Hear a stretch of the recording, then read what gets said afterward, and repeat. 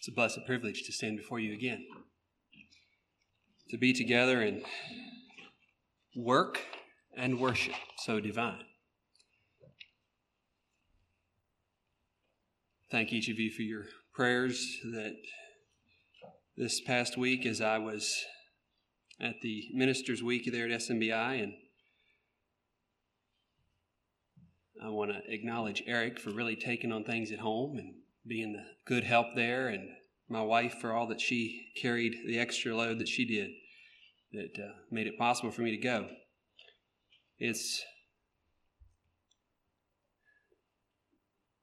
the sobering thing about going is that I'm more responsible when I come home because I know more.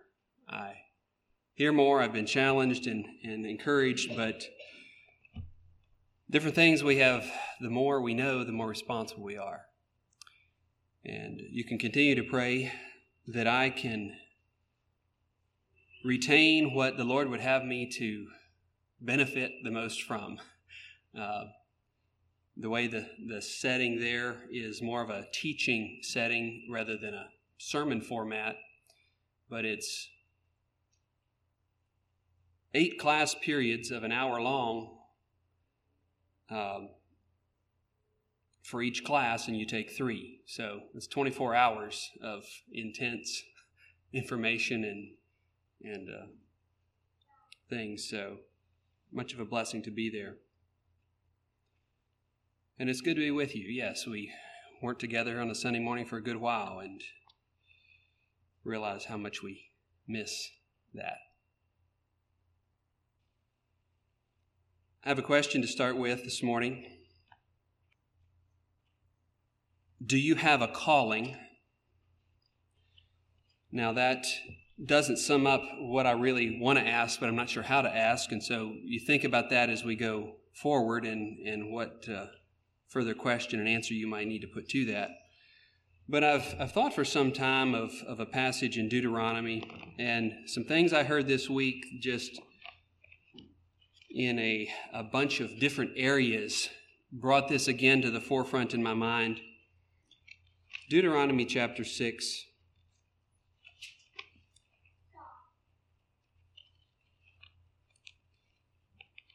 I'd like to be reading a number of verses here as a kind of a text springboard this morning. A title could be Pass It On. Deuteronomy 6, I'd like to read verses 1 through 15. Now these are the commandments, the statutes, and the judgments, which the Lord your God commanded to teach you, that ye might do them in the land whither ye go to possess it, that thou mightest fear the Lord thy God, to keep all his statutes and his commandments which I command thee, thou and thy son and thy son's son, all the days of thy life, and that thy days may be prolonged. Hear, therefore, O Israel, and observe to do it, that it may be well with thee, and that ye may increase mightily, as the Lord God of thy fathers has promised thee in the land that floweth with milk and honey. Hear, O Israel, the Lord our God is one Lord, and thou shalt love the Lord thy God with all thine heart, and with all thy soul, and with all thy might. And these words which I command thee this day shall be in thine heart. And thou shalt teach them diligently unto thy children. And thou shalt talk of them when thou sittest in thine house, and when thou walkest by the way, and when thou liest down, and when thou risest up. And thou shalt bind them for a sign upon thine hand, and they shall be as frontlets between thine eyes. And thou shalt write them upon the posts of thy house and on thy gates. And it shall be, when the Lord thy God shall have brought thee into the land which he sware unto thy fathers, to Abraham, to Isaac, and to Jacob, to give thee great and goodly cities which thou buildest not, and houses full of good things which thou fillest not, and wells digged which thou diggest not, vineyards and olive trees which thou plantest not, when thou shalt have eaten and be full. Then beware lest thou forget the Lord, which brought thee forth out of the land of Egypt, from the house of bondage. Thou shalt fear the Lord thy God, and serve him, and shalt swear by his name. Ye shall not go after other gods, of the gods of the people which are round about you. For the Lord thy God is a jealous God among you, lest the anger of the Lord thy God be kindled against thee, and destroy thee from off the face of the earth.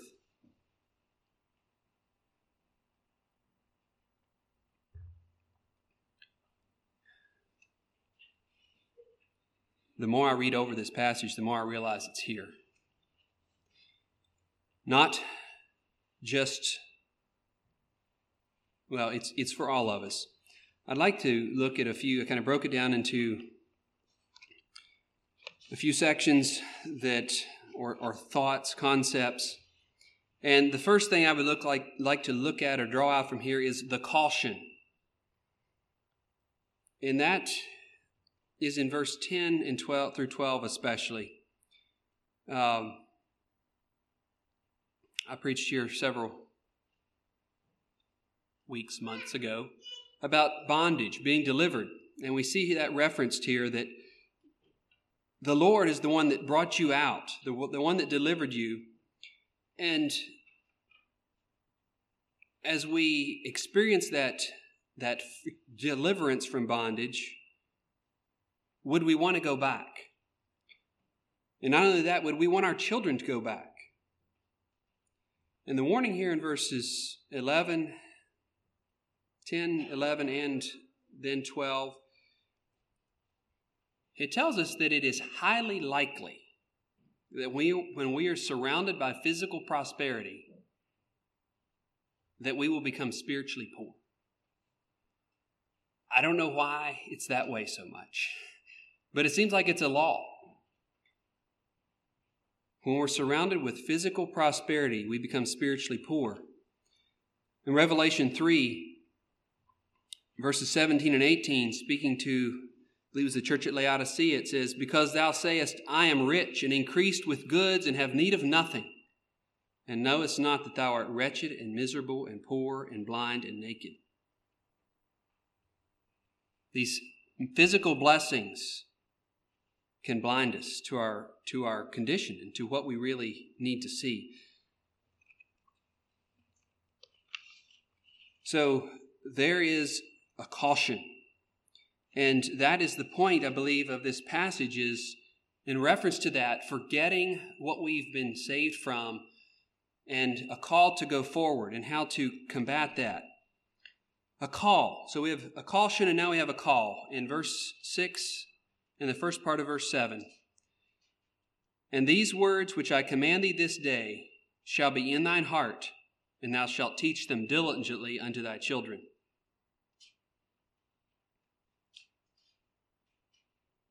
The first aspect of this call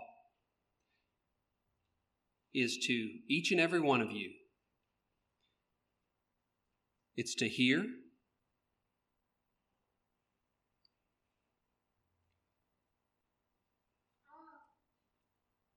and along with that, verse 6 says, "These things shall be in thine heart."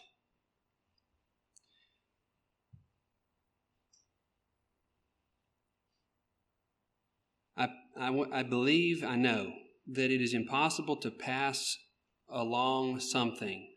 It's impossible to teach something well if you don't know it yourself. In school, you can't, if an algebra teacher failed pre-algebra, he's not going to be a very good teacher. And here it says that you are to have these things in your heart. And that's going to be the foundation as we go forward here. That walk with the Lord and that love for God is a foundation out of which the rest of this will spring. "These words which I command thee this day shall be in thine heart." But in verse 3 it says, "Hear therefore, O Israel." I don't see this as just a picture to parents, as we'll see it referenced specifically perhaps. But this is each of us. We are to have these words, this call comes to us to have in our hearts a love for the Lord and to take seriously the message that here will follow, or actually precedes this. But then the second part here of this call is verse 7. It says, "And thou shalt teach them diligently." This word that is translated "teach diligently" is elsewhere translated almost without fail, whet or sharpen. So teach diligently unto thy children. I see a picture here of a strategic task. And not only that, it's to strategically prepare an instrument for work. Teach diligently. Sharpen your children. Prepare them for a task.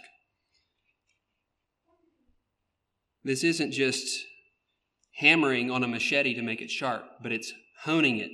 It's getting that fine edge for a purpose.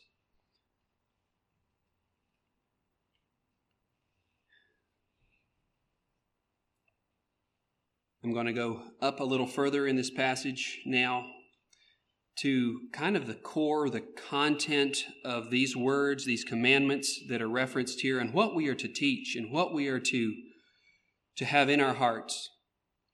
Verses 4 and 5. Hear, O Israel, the Lord our God is one Lord. And thou shalt love the Lord thy God with all thy heart, and with all thy soul, and with all thy might. Would you stand together with me? And we're going to say these two verses, Deuteronomy 6, verses 4 and 5. Let's repeat it 2 times. Deuteronomy 6, verse 4. Hear, O Israel, the Lord our God is one Lord, and thou shalt love the Lord thy God with all thine heart, and with all thy soul, and with all thy might. Again. Hear, O Israel, the Lord our God is one Lord, and thou shalt love the Lord thy God with all thine heart, and with all thy soul, and with all thy might. Thanks. You may be seated.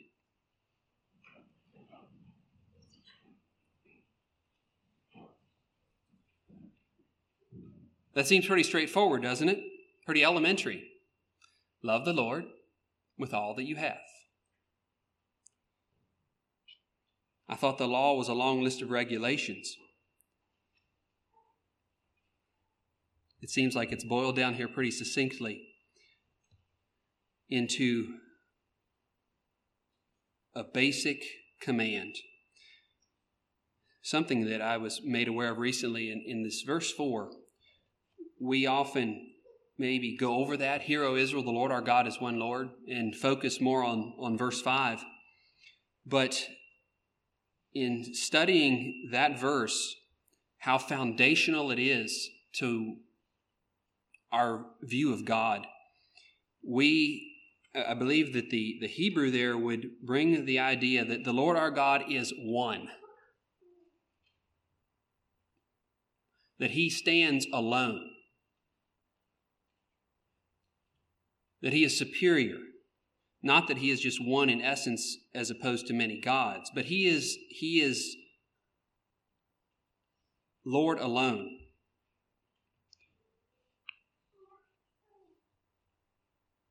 And then with that, our response is all parts of our heart and our soul, our might.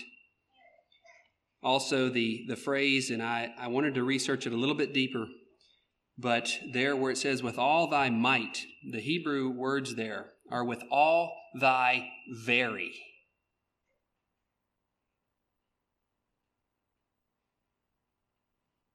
It's the word that is used in creation, and behold, it was very good. It doesn't have the good. It's with all thy very. And we can say, well, that's might. But I think as they would have understood this, it left it a little bit more open-ended to that too. With all of me, the very essence of who I am is to be loving the Lord. Mark chapter 12, verse 28 through 31. And one of the scribes came, and having heard them reasoning together, and perceiving that he, Jesus, had answered them well, asked him, which is the first commandment of all? And Jesus answered, the first of all the commandments is, Hear, O Israel, the Lord our God is one Lord. And thou shalt love the Lord thy God with all thy heart, and with all thy soul, and with all thy mind, and with all thy strength. This is the first commandment. And the second is like, namely this, thou shalt love thy neighbor as thyself. There is none other commandment greater than these. And I know I've referenced this here a number of times in the last 3 years that I've preached, because it's so foundational. And if we can get this properly into our heads and into our hearts, it will change the whole way we interact with life. And I also believe it will help us have a focus that is not centered on stuff that draws us away from the Lord.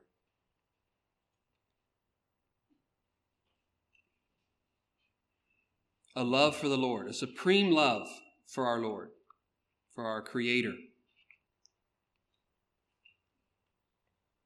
That's what we want to pass on.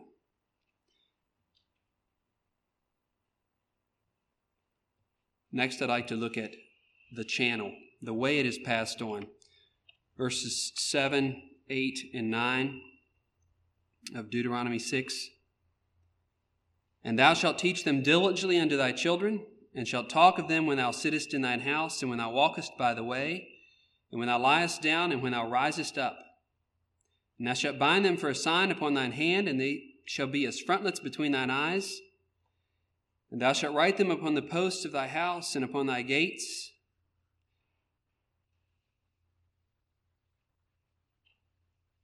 We talk of Psalm 139 and where it talks about God being everywhere, and we say, well, that pretty well gets it all, right? Where are we not to be teaching? How are we not to be teaching? What is left out? The picture here is of something that's very high priority, and it represents an involving daily process of teaching diligently our children. It mentions here 4 different times or positions. It says that when we sit in our house, I see that as a time of formal instruction, perhaps. We're sitting around, we are attentive. We as parents are instructing and teaching our children things. The next aspect is walking by the way. That's where most of our time is spent, isn't it? We walk by the way. We do things. We're busy. We're involved with life. And informally, as we do our tasks, as we work, as we involved in recreation, what do we talk about? What is our goal for those times?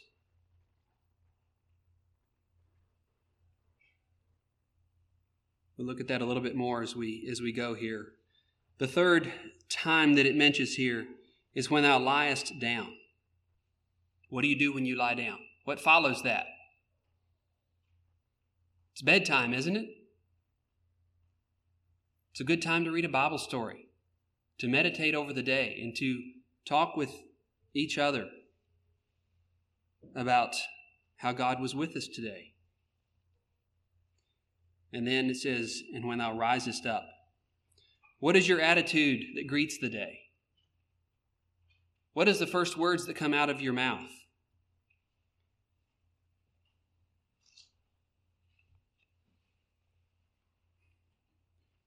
Is your desire to teach your children diligently to love the Lord what's there first? As I see these 4 aspects mentioned here, it looks like an immersion of our lives and the lives of our families in Scripture and godly wisdom. And it brings, it's like, well, it's a huge task. How can we focus all our time on these things? How can we spend so much time teaching? But I believe it's not so much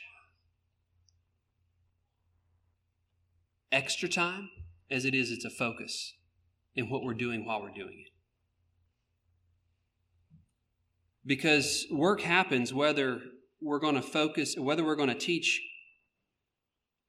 godly principles while we're doing it or not.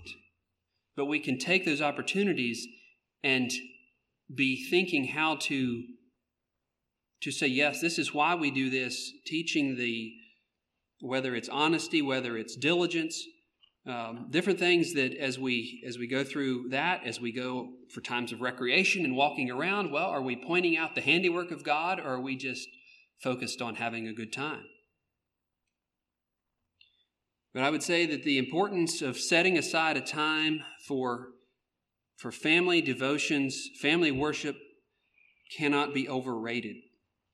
And that was one of the sessions that I was really blessed with this week, was looking at that as one of the core parts of a family. You know, we, by identity, are Christians, right? We're not Muslim. We're not Buddhist. We're not Jewish.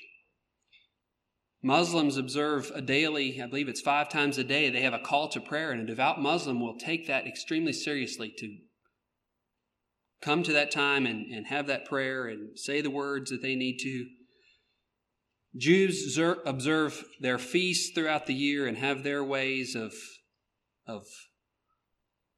worship, if you will, of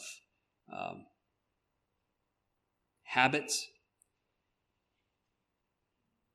But a daily focus in our families on God and His will is really the core of who we are and what we should be focusing on. And while church is very, very important, if we expect church to be the instruction in godliness for our families, we will fail.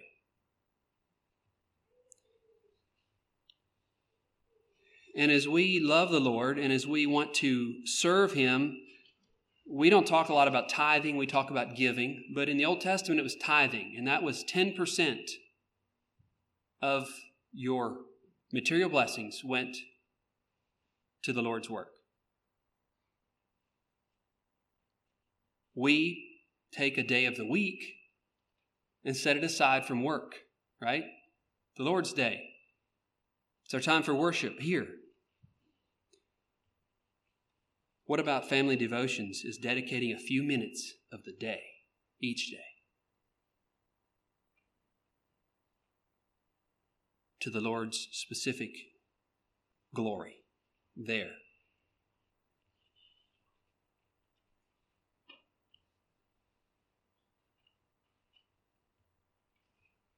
So I was thinking about, I'm going to go back a little bit and just make a comment.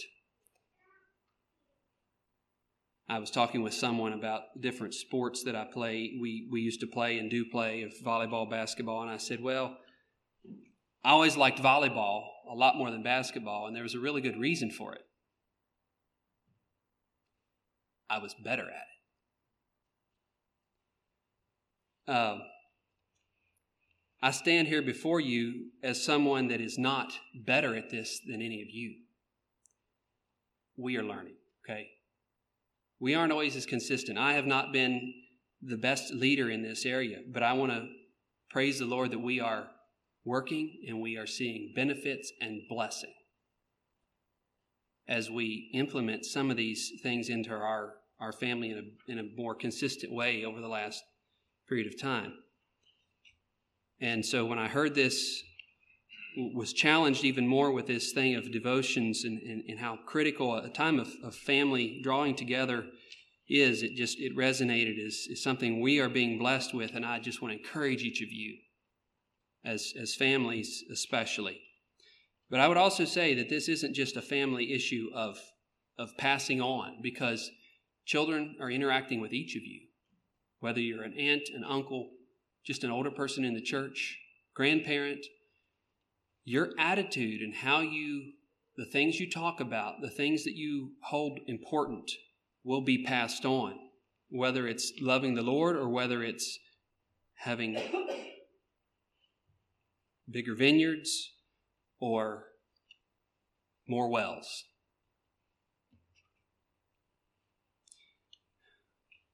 So as we think about this time of specific focused instruction and worship, be consistent as possible. You know, we can't do everything perfect every day, but Daniel 6 brings that concept out.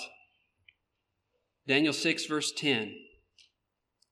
Now when Daniel knew that the writing was signed, he went into his house, and his windows being open in his chamber toward Jerusalem, he kneeled upon his knees 3 times a day and prayed and gave thanks before his God as he did aforetime. That was something that was part of his life. It didn't matter whether he was busy. It might not have happened every day, exactly the same moment, depending what the king had for him to do. But it was so part of him that he was committed to it regardless of what impact it would have on him in a negative way.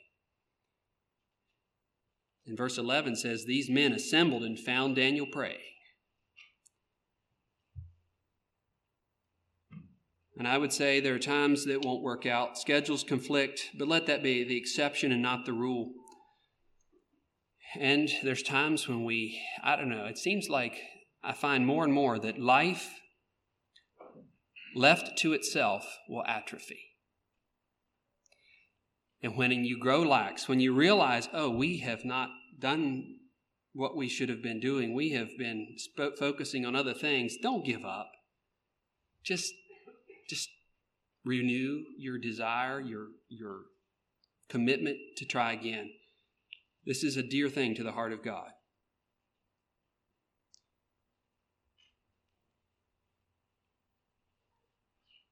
These times of working to pass on a love for the Lord. Deuteronomy 4 verse 9 says, only take heed to thyself and keep thy soul diligently. Here again, that's to each adult. Lest thou forget the things which thine eyes have seen, and lest they depart from thy heart all the days of thy life, but teach them thy sons and thy sons' sons.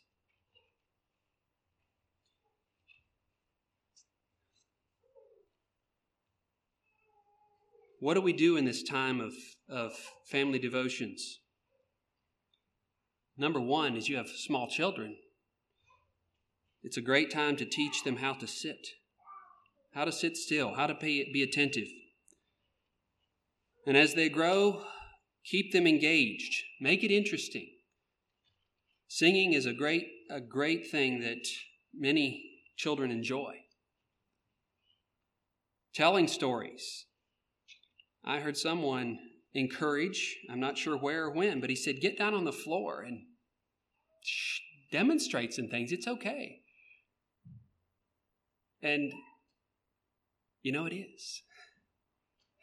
We're not acting, but we can show them this is what it might have looked like. These are things. And just last week, I was inspired to bring the happening there of the Philistines capturing the ark in Samuel. And what happened to that? What happened when the Philistines took the ark back to their home?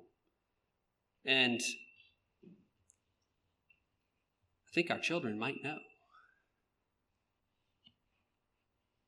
Maybe even Anson and Amber at 3 years old. But when you say, here, they put the ark and the idol fell over on its face. They see that. They think about that. They realize that this isn't just words.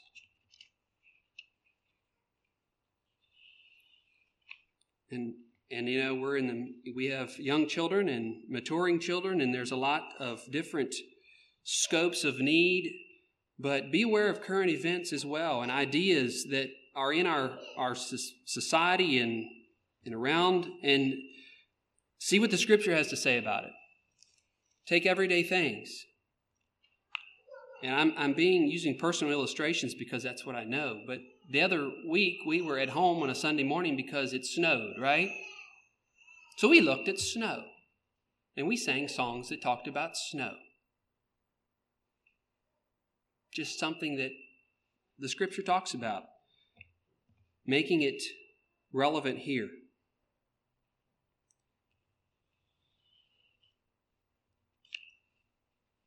It takes effort.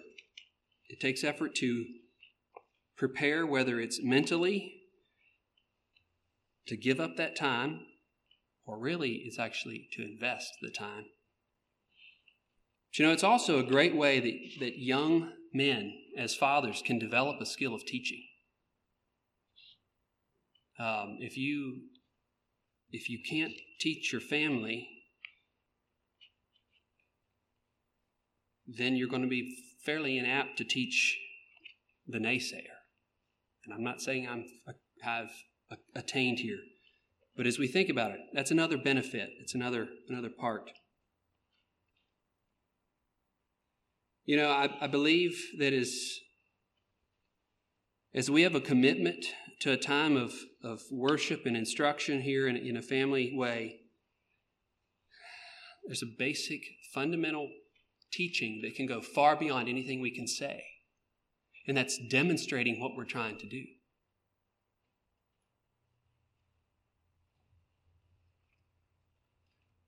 Because as we take a few minutes every day, if possible, and put there for our family, is that not part of what it means to love the Lord with all your heart, with all your soul, and with all your might?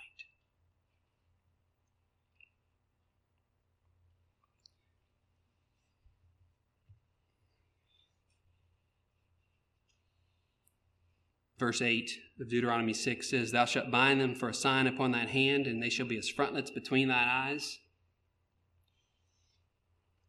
I don't know, it's bad where my mind goes, I guess, but I see smartwatches and smartphones all over that in the negative sense. What are you binding upon your hand? And what are you putting as a frontlet between your eyes? I think we need to think carefully about the message that is being preached to our children by what we do. How often are we checking these devices that are constantly bombarding us with notifications and desire for attention? I have neither smartphone nor smartwatch, so forgive me. But I still know how a computer or anything can take my focus away. I don't believe that we need tattoos on our hands or phylacteries hanging around us that we can bind these things on our hands and keep them between our eyes, but I believe that what we value and care about will definitely come through to our children.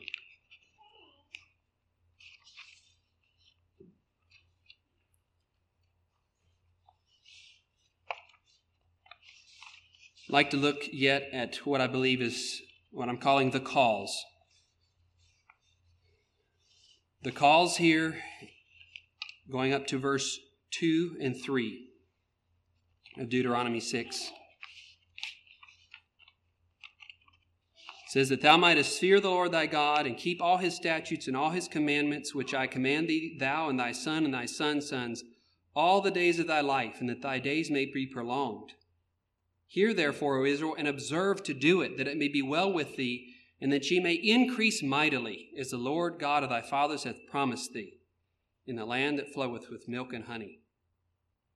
If we love the Lord, we will want to instill that same love and reverence for the Lord in our children. That thou mightest fear the Lord. I don't know, but that phrase there in verse 3 says that ye may increase mightily. We don't desire just to have big families and big estates.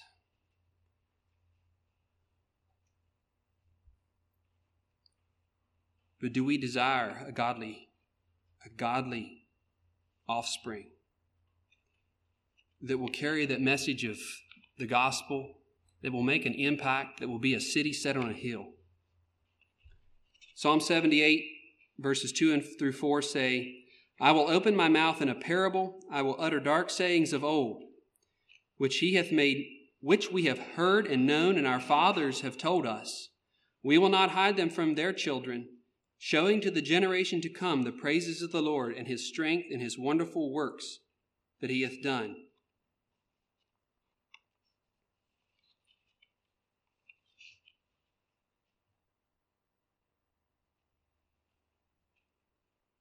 Another verse in Joel chapter 1 verse 3 says, Tell ye your children of it. Let your children tell their children, and their children another generation. How many people can you impact in your, let's say, 80 years? I don't have a number, but think about the people you know, especially as you get up to adulthood, the people that you can actually have an impact on by your life and by your words. It's a lot of people. And then you're in the ground, bodily. You got here to the cemetery. How many of those people do you know anything about? I was helping to mow the cemetery sometime this year, past year, and I said everybody needs to do that at least a couple times a year to help you realize how futile, how fleeting life is. But now, what is Joel 1 verse 3? Does that change that picture at all? Teach them to your children, and let your children tell their children, and their children another generation. How many people did you just impact in that verse?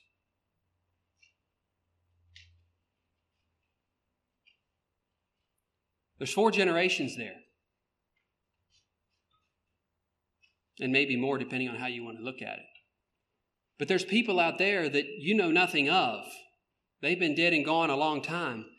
But you may know some of their children, and their testimony, their words, their life is a blessing to you yet today. Psalm 127 verse 4 says, as arrows are in the hand of a mighty man, so are children of the youth. What does an arrow do? It is sent out by an archer to accomplish something they couldn't do here. And what are you supposed to do? You're supposed to whet them and sharpen them. Some people talk a lot these days about a legacy. And I'm going to say that what we can do to teach our children to love the Lord is a legacy that no one can take away from us. Again, this cause, jumping down to verses 13 to 15 of Deuteronomy 6, thou shalt fear the Lord thy God and serve him, and shalt swear by his name. Ye shall not go after other gods of the people which are about you. For the Lord thy God is a jealous God among you, lest the anger of the Lord be kindled against thee and destroy thee from off the face of the earth. Quickly, I'd like to reference a story that I heard this week.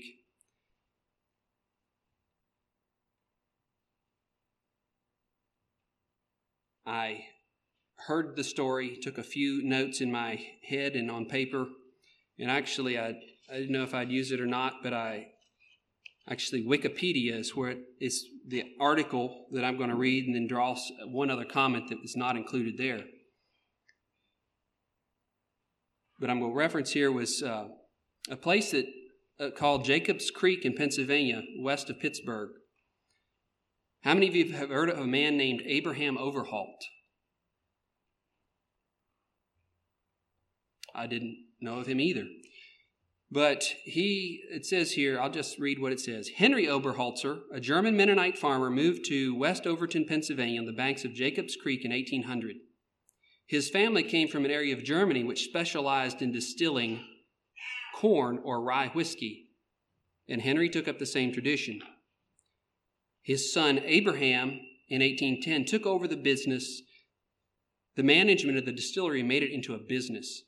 By the 1820s, it was putting out 12 to 15 gallons of rye whiskey per day. Abraham grew the company rapidly. And by 1859, the business had a new distillery building, 6 stories high, 100 feet long, and could produce 860 gallons per day. What was the religious affiliation of this man? He was a Mennonite, by the way. His dad started the business.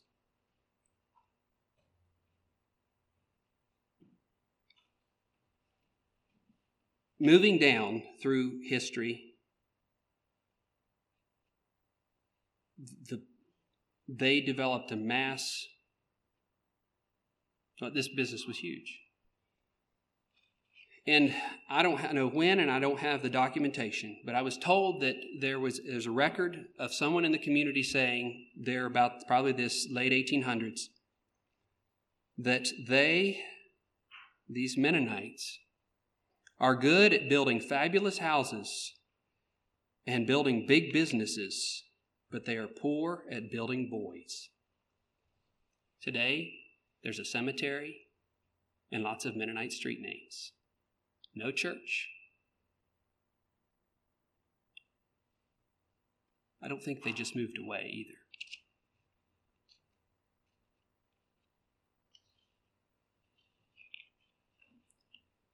In one of the classes at Ministers Week, we looked at retention rates. Just looking at the overall picture of the Mennonite church. I don't know if you can see this very good at all. The blue represents a faithful person, faithful to teaching. The red indicates someone who has left that. So here you have a faithful husband and wife, and they have 4 children. One turns his back on his teaching. Well, 1 out of 4 isn't too bad. The other 3 are faithful. But down here, each of these have 1 child that walks away. And that's referenced here. And in 3 generations, assuming 1 out of 4 children leave, there are 45 reds and 39 blues. We don't decide our children's eternal destiny, but we have an impact on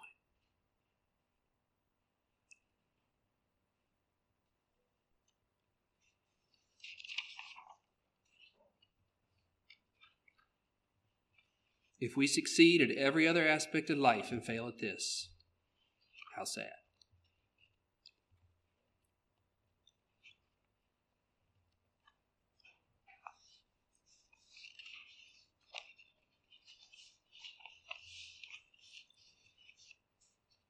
We are the product of faithful men and women of the past. And I just want to encourage each of you, not all your parents, but you each play a role in passing on a love for the Lord. And as families, as fathers, young fathers especially, I want to encourage you and challenge you with myself to take this seriously. Let's kneel for prayer.